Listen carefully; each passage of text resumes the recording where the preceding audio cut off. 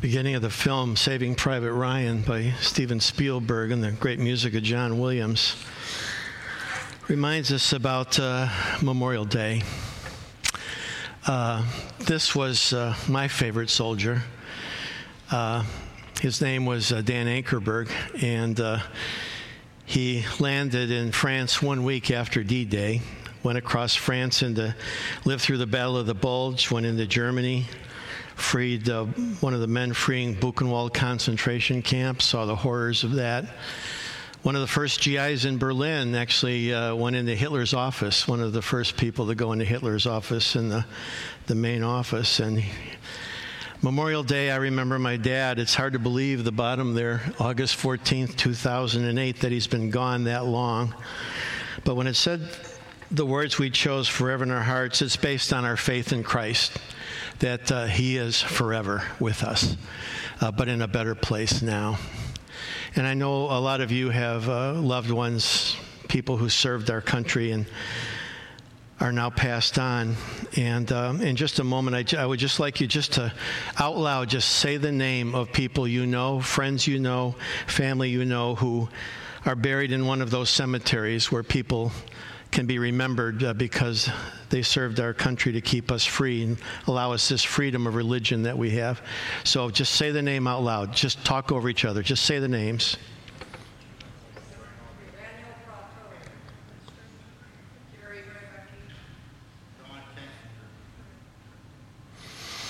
Father, as we say the names, we honor the memories, and we pray your blessing on each one. And we thank you, Father, for the people who have given to pay the supreme sacrifice so that we could one day sit in this comfort and have the freedom to worship you, Father. So be with us and bless us now as we open the scriptures together in Jesus' name. Amen. I'm going to open with a fairly long quote from a friend of mine named Leith Anderson, and here it is. In western Colorado, there's a road called the $1 Million Road. $1 Million Highway. My guess is that both tourists and even most of the people who live on the western slope don't know how this road got its name. They probably assume it got its name because it was expensive to build, but that's not correct, although it probably was expensive to build because it runs through very difficult terrain and at a high altitude. The real reason it's called the $1 Million Highway is because waste material from the ore in gold mines was used as the bed for that highway. And not all the gold, dust, and nuggets were removed by the mining process available at the time. As a result, there is a partial roadbed of gold that is probably worth a lot more than $1 million. It isn't the cost that gave it its name, but rather it's what's inside of it. I want to talk about what's inside of us today from Ephesians chapter 5. If you open your Bible to Ephesians 5, starting at verse 1. In verse 8, I'm just kind of going to go to the end of it. It says, "You have light from the Lord, so live as people of light." And one of the important things for us to remember is that we are unique people because of what God has done inside of us. We're going to talk about that today. At the end of chapter 4, verse 32, we had these words: "Be kind to each other, tender-hearted, forgiving one another." And we ended with that idea of how important forgiveness is for us. We've been forgiven so much to be forgiving ourselves, just as God through Christ has forgiven you. And Paul continues that thought now into chapter 5, verse 1. "Imitate God, therefore, in everything you do." The word imitate there is an interesting word. Some versions say follow God. Other versions say, actually the most literal translation would be the word mimic. Mimic God. Act like God. I remember years ago I went to hear a guy named Rich Little. Any of you remember Rich Little? He used to do impersonations of famous people. And I don't know, why does it fascinate us so much to hear somebody sound like somebody that they're not, but it was. And he had so many voices he did. It was just great. And then there was comedy, of course, involved in that. It says that you should be a mimic as well. You should be an imitator. And here's who you should imitate: God. Oh, thanks a lot. Like I got a chance in the world of doing that.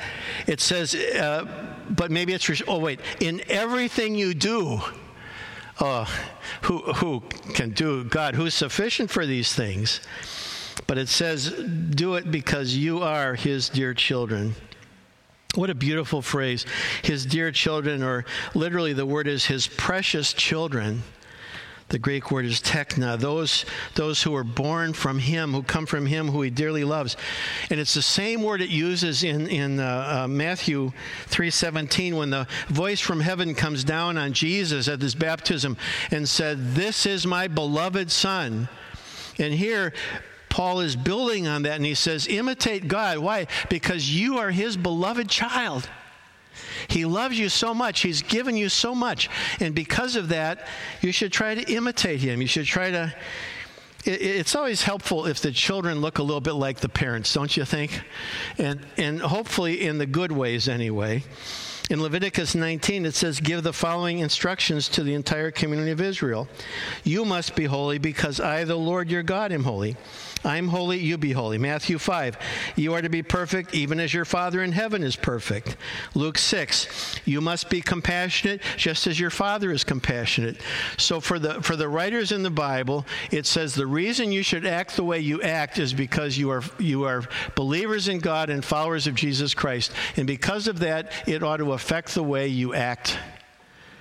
You ought to be able to see that you are truly children of God. Now, in the city of Ephesus, they had a problem, and here was the problem they had, her picture. This is a picture of the goddess Artemis. And you'll see, I don't know, she doesn't look that pretty to me.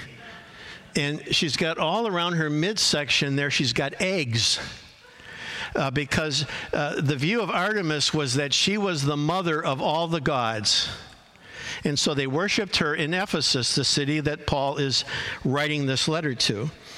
In fact, here's a picture reconstruction of what they say her temple looked like during Paul's day. I'm sorry, go back one more. I want to read those verses from Acts 19. It says, this is recorded about the conflict that Paul had in Ephesus, and he's in the arena and the people are fighting him. He says, at last the mayor was able to quiet them down enough to speak. Citizens of Ephesus, he said, everyone knows that Ephesus is the official guardian of the temple of the great Artemis, whose image fell down to us from heaven. So he's trying to come against people who had a strong belief in a female god. And again, go forward now to that beautiful temple. If you've ever, well, here's how it looks today. A little different, wouldn't you say? They thought it would last forever, right? But it didn't. In fact, the pillars that were there are actually in the Hagia Sophia in Istanbul, if you've ever been there. These huge rose quartz pillars, they took them away. They don't even live there. At my last church in California, in Whittier, we had a simple slogan. We were trying to come up with like a mission statement or a vision statement. You've got one here at Cedar Home. This was ours. Follow God, love people. That was what we was. But we built it on these words of Ephesians 5. So from the imitate God, therefore, in everything you do, we got the idea of, following God. And then we kind of put that plus sign to represent the cross and that both of these things are important. And then the next verse says, live a life filled with love, following the example of Christ. So again, both verses talk about imitate God, follow Christ. So follow God, but then live a life filled with love. Follow God, love people. We tried to get something simple enough that people could remember it, and a couple years after I left, they went on to some other slogan, so I don't even know what it is right now. But for me, it expressed pretty well, came right out of these two verses, and as what is it we're supposed to do as believers? We're supposed to follow God, imitate God, and we're supposed to love. We should be the most loving people in the world. He loved us and offered himself. The great example of Christ, he says, is that he loved us and offered himself as a sacrifice for us, a pleasing aroma to God. So he builds on a couple things there. One is he loved us and he offered himself. The word phosphora literally means he brings himself. He presents himself as a sacrifice for us. Just as people in Hebrew worship would bring their sacrifices to the temple, he presents himself as a sacrifice for us. And then we have this part where it talks about a pleasing aroma to God. And in Leviticus chapters 1, 2, and 3, it talks about what's called the sweet savor offerings. And it wasn't that these offerings smelled particularly good. It was because they were offerings that God very much wanted. It was an offering, the burnt offering, the meal offering, and the peace offering. And these were offerings that the people would say that in the nostrils of God, the smell of that offering being made was a sweet thing to God, that people were offering that to him. We know the Bible says, greater loveth no man than this, that a man lay down his life for his friends. But he laid down his life for his enemies, Romans 5. Our love for him is our response to his love for us. And he laid his life down as our great example, and we should follow him. We should love like he loved, even to the point of offering his life. Let there be no sexual immorality, impurity, or greed among you. That seems like a big jump, doesn't it? But he's trying to make sure they don't understand what it means to love one another, okay? If you know, like some of the cults even in America, like the Children of God and a lot of those things started out, well, we're all just going to love each other, and they descended into all kinds of sexual immorality and all kinds of sexual problems because, they think, well, we're just going to love each other. Well, what he's saying here is, let's not do it like they did, because at the temple of Artemis, there were 1,000 tents outside, and there were women who would come there, and you would make a contribution to the goddess, and you would celebrate fertility with these women. I'm sure there were men there as well. But you would celebrate, fertility. And it sounded so much nicer to do it that way than call it just prostitution. But that's what it was. And he's coming up against the people who were so influenced, and their neighbors were doing this. The people they worked with were doing this. And, to try to say, you're not like them. You don't live like them. There is, as a follower of God in Christ, no sexual immorality, impurity, or greed among you. And, the first idea there, here's a quote from, I like C.S. Lewis, the monstrosity of sexual intercourse outside of marriage is that those who indulge in it are trying to isolate one kind of union, the physical, from all the other kinds of union which were intended to go along with it and make it the total union. Here's another quote from a great Henry Bryant, a psychologist. Becoming involved sexually short-circuits the judgment, and one of the most important decisions of your life, whom you will marry, is made under pressure of disappointment, one-sided affection, or over-involvement. There's a lot of contemporary people who would warn you about what Paul is warning us about here, which is the involvement in sexual immorality, which is having sex with somebody that the only appropriate thing is within the bonds of married life together. Before marriage, that's inappropriate. Adultery is inappropriate. And then also he uses the word porneia, impurity, sexual uncleanness. And then he also talks about greed and the importance that greed can become, again, a form of idolatry. Verse 4, obscene stories, foolish talk, and coarse jokes, these are not for you. Oh, anybody else feel guilty? Any of you other guys feel guilty hearing that? Anybody ever tell a dirty joke? Anybody ever foolish talk is an interesting phrase. It really means people who kind of turn a phrase. The idea is that somebody who will argue anything with you. You'll start saying, well, I really think that the Pacific Ocean is much better than the Atlantic. And they'll say, no, the Atlantic is much more significant than the Pacific. And then, you say, okay, well, no, actually the Pacific is pretty. They'll turn it around any way they want to turn it around. Foolish talk. Don't talk like that. And then it says, and just coarse jokes. It's actually the only time that those three things are talked about in the whole Bible, by the way.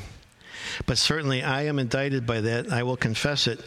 When I was a young man in college, my job in the summers was working on the Chicago Northwestern Railroad, and I learned to say inappropriate words in English and Spanish both. And, it was, I'm not proud of that now, but I'm telling you that, guys, we've just got to be honest. And frankly, I've heard a few ladies who have quite a vocabulary too. That if there's something that we've done wrong, it's another place to just confess it and ask God's forgiveness and cleansing. Because as children of God, followers of Jesus Christ, we should look like the Father in heaven. And can you imagine God saying, hey, welcome to heaven. Hey, come on over here. Let me tell you a story. There's this traveling salesman, see? Can you picture God? I mean, you can't picture God acting that way. And you shouldn't act that way either. Your mother was right. You're better than them. You're different. And don't give in to that kind of obscenity. Matthew says, whatever is in your heart determines what you say. A good person produces good things from the treasury of a good heart. And an evil person produces evil things from the treasury of an evil heart. So if you're coarse language, inappropriate, foolish talk, all you're telling people is what you really are on the inside. And if you're not reflecting God, then you've got a problem. He says, I tell you this, you must give an account on Judgment Day for every idle word. If that doesn't scare you, you're a saint. Every idle word, never saying one word that you speak out of line. The words you say will either acquit you or condemn you. What will? Your vocabulary, your dialogue when you stand before God. I had a man in my first church, and he thought he was thought he was holier than everybody else. And he actually kept a chart. He was a supervisor at work at a plant. And he kept a list of all the guys who worked with him. And every time they'd use a foul word, he would put a check mark by their name. And he kept it in his office for everyone to see. And then, you know what happened over time? Guys would say, oh, hey, wait, give me 2 more check marks, and you missed 3 of them with Jimmy, put those down. It just became a big joke. You don't have to be the judge of other people in the world. You just have to be the judge of your own heart and your own words and your own thoughts.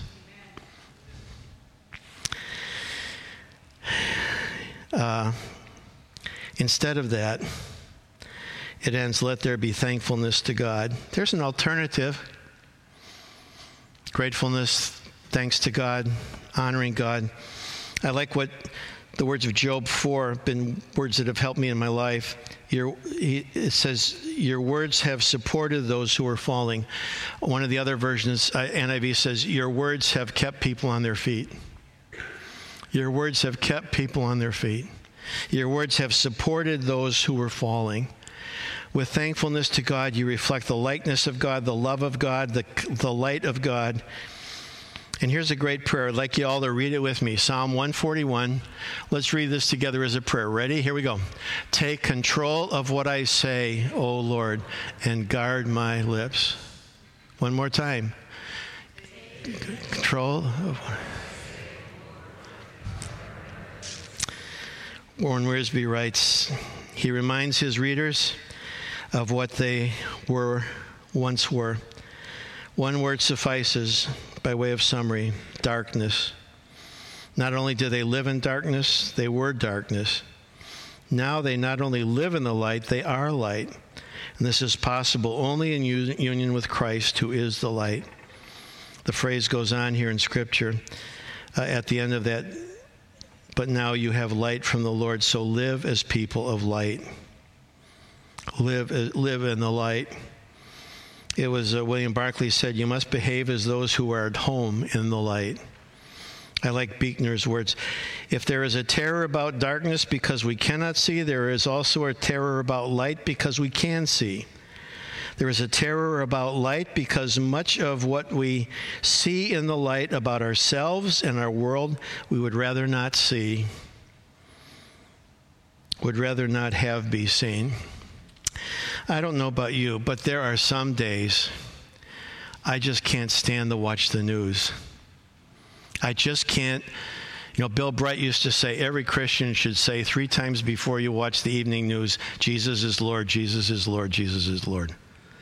But I watch the horror of almost daily shootings and killings and nations that can't get along and people that can't get along and problems in the country and the people we send to Washington can't get along and can't agree on anything. I just get so frustrated and angry with it all. It just almost tests my spirituality. And it says that as followers of Christ, we live in the light, and that reveals to us, John 8, Jesus said, I'm the light of the world. If you follow me, you don't have to walk in darkness. 1 John 1, if you're living in the light as God is in the light, then we have fellowship with each other. And the blood of Jesus, his son, cleanses us from all sin. If what John says is, if you are truly a Christian, there's 3 tests. And one of those tests is, are you living in the light? Is your life an open book? Somebody said to the famous preacher Charles Spurgeon in London, hey, I've got some secrets about you, and if you don't give me some money, I'm going to disclose them. And Spurgeon wrote him back and said, hey, write it on the clouds. I got nothing to hide. Got nothing to hide.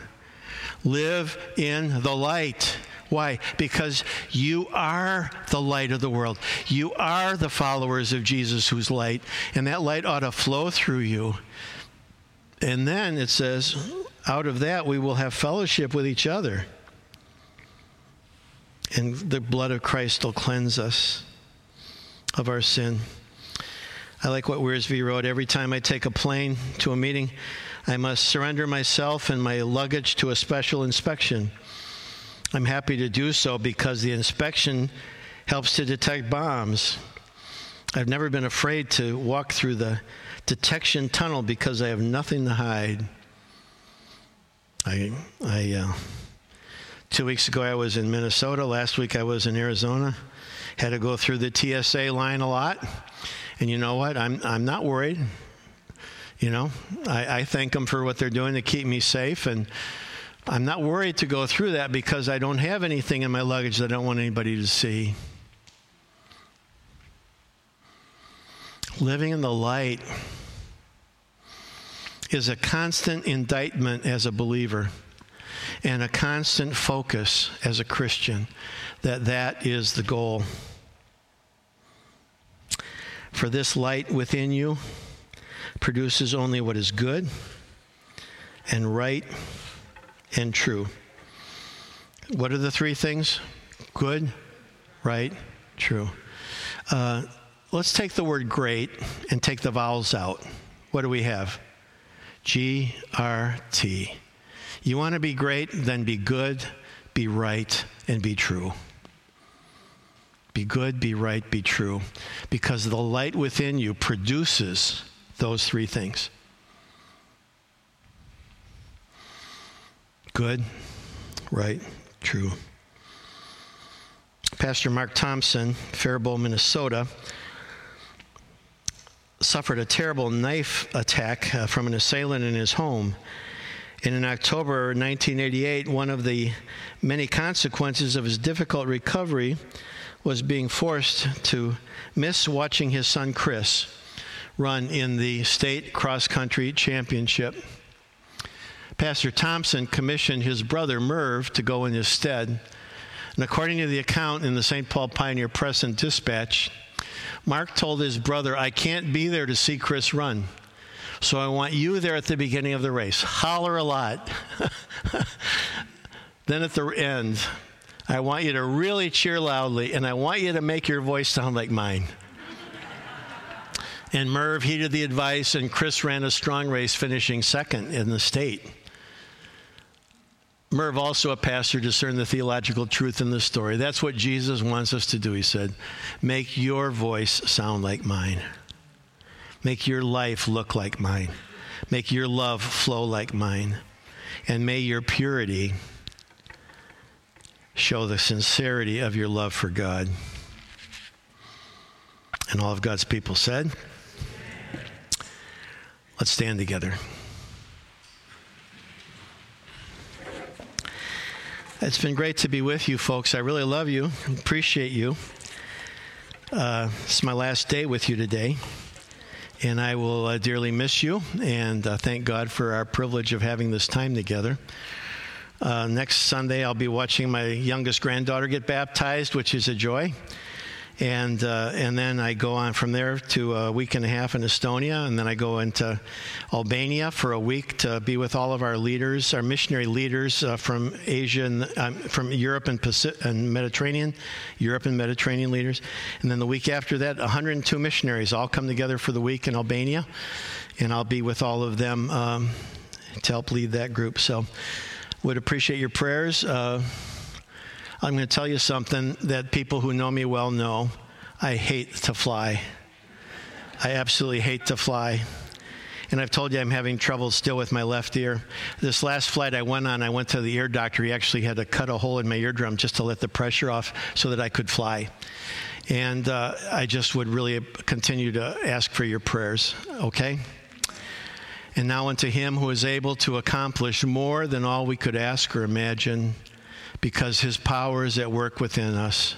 To him be glory in the church before all ages, now and forevermore. And together his saints said, Amen. Amen. God bless you.